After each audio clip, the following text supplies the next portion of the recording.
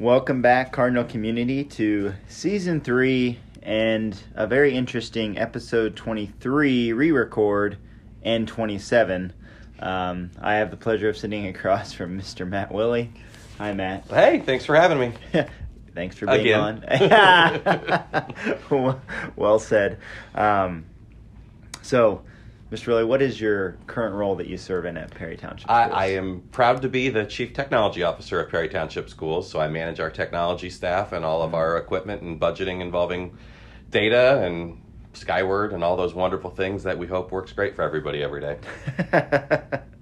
Yes, that's great. I like how you said hope because, you probably put structures in place and they should work and they sometimes don't. You have to go figure it out. Well, as we learn, often even Google has problems and things go down, so things just happen. Yeah.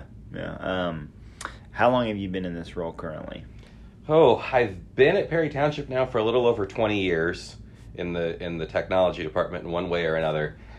Wow. In this role, I don't know, quite a while, over 10 years now, I think. Oh, wow. Okay, yeah. So, with that said, right, talk to us about your journey professionally, wherever you want to start that got you in this particular field of technology and now all the way to Chief Technology Officer. Sure. So we'll start with a story of conflict and triumph. I don't know. It can't be that exciting. Really, it is a story of conflict, though. So going back as I was leaving high school, I was on two very different tracks where I couldn't decide. Monday I was in one direction and Tuesday I was in another. And that was either be a history teacher, social studies teacher, or go into technology. And those were the real choices I had in front of me. I applied to schools in both cases, got accepted to programs in both sides. While I was working through high school, my job was we ran an internet service provider. Okay. So those who may not be familiar with that term, because I don't think it gets used all that much, we had dial-up modems where people could dial in and get on the internet from their house. So a friend of mine, a friend of my father, he was a great guy, and he came to me and we kind of started talking, and we got on and we played with computers. He actually worked at Sears. We'd fix old computers, we'd sell them on.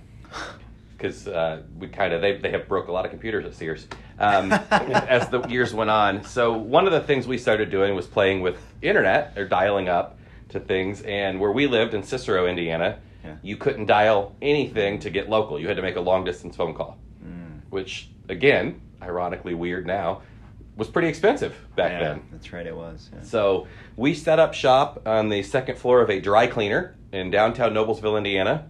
And from Noblesville, we could get internet access into Indianapolis, and we could have people call us from Cicero. So we were in kind of the sweet spot. I think we peaked out a little over 300 customers.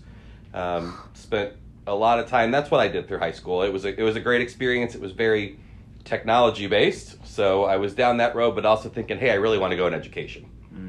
So graduate from high school, go in education. At the very last second, for reasons I don't even know, I went computer science at IUPUI and did that for about 6 months and didn't like it. I shouldn't say that. I liked half of it. I loved the hands-on part. I didn't like the thought of isolated and sitting in a cubicle. I really like to talk to people. So it wasn't going to fit for me. So I switched to education after my first year in college. So worked through college, still ran the internet service provider, did some computer repairs, those type of things, but was working through education.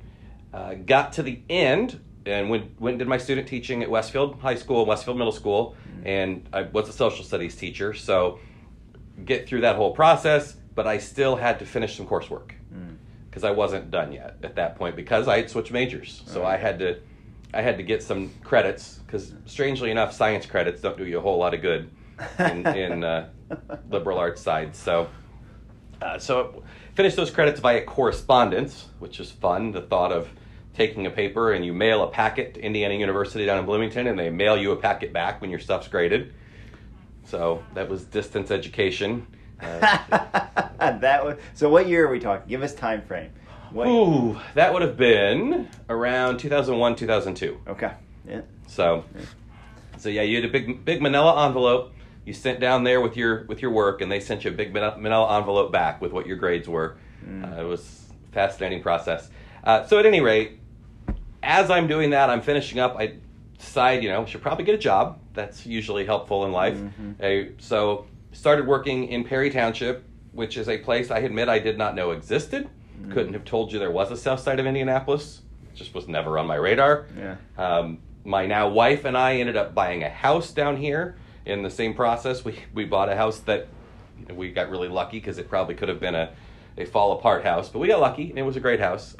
So we ended up just investing in Perry Township, and that is how I've been here. So I started at Perry Meridian High School, watched the tornado go over Perry Meridian High School through the big windows over the top of it, and have worked in Perry ever since. I think I was over there for not quite a full year, and then I ended up moving over here to central office and have been in some role here ever since. Wow. That is quite the journey. Yeah, I appreciate you sharing that. It's really fun to hear people's journeys along the way. And so we now know about how you've gotten to this role.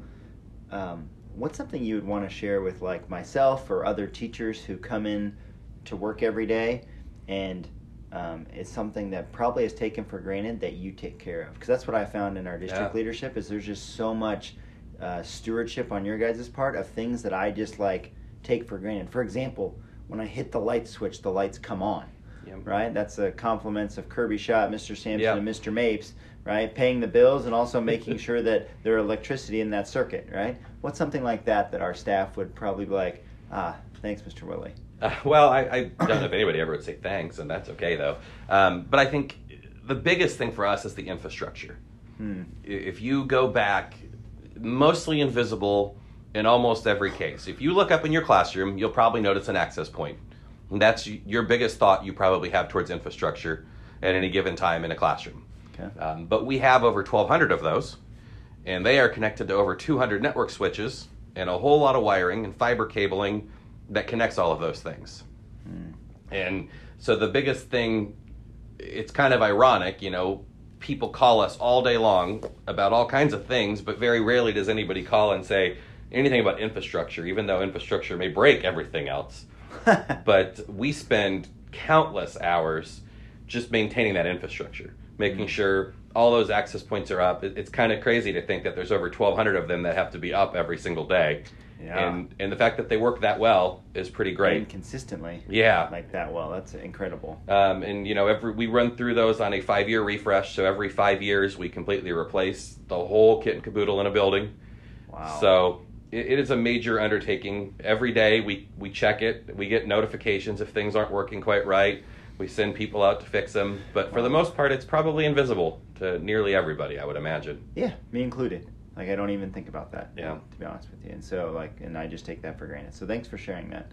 So we've got to hear about your journey. We like to, since we live in middle school world at Southport, right, middle, what is a middle school memory you have and an influential or favorite middle school teacher? Ooh, a middle school memory. That's an interesting one. I would say my middle school probably is most memorable for what it was.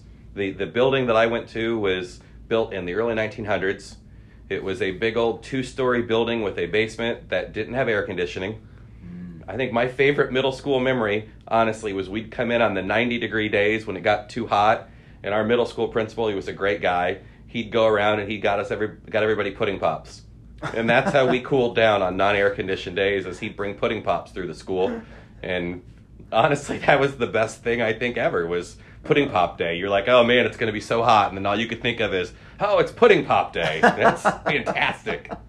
So that's awesome. I like hearing that story. Thank you for sharing that, and who made a difference, right? And so we've heard about your middle school experience. So when you're not working, right, what is something you enjoy doing with your family or just in your time off?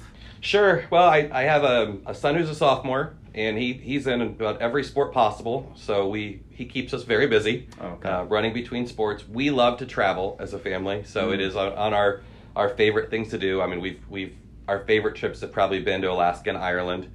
We'd love to travel. Outside of that, I hate to say this, but I don't really do much with technology once I leave here most of the time. I really like to get my hands dirty. Yeah. My grandpa was an amazing person. I didn't see him a lot, but he had a huge influence on me. Yeah. And really taught me how to rebuild things and how to work things. I like rebuilding old cars. I love engines. I've got a Farmall Cub tractor from the 50s in my barn that I like to keep up and maintain.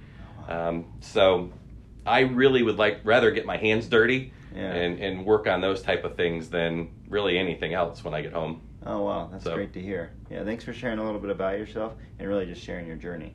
The last question I like to ask any podcast, guest is, what's something that you've enjoyed about being in Perry Township? Our family has loved Perry Township. I go back to earlier, and I can honestly say, never heard of it. I grew up at a rural-ish farm school for the most part, in a small town. Never expected to live in a larger city environment like this. Never expected to go to a larger school district. But my son has just flourished at Perry Township. I mean, it has been fantastic for us as a family.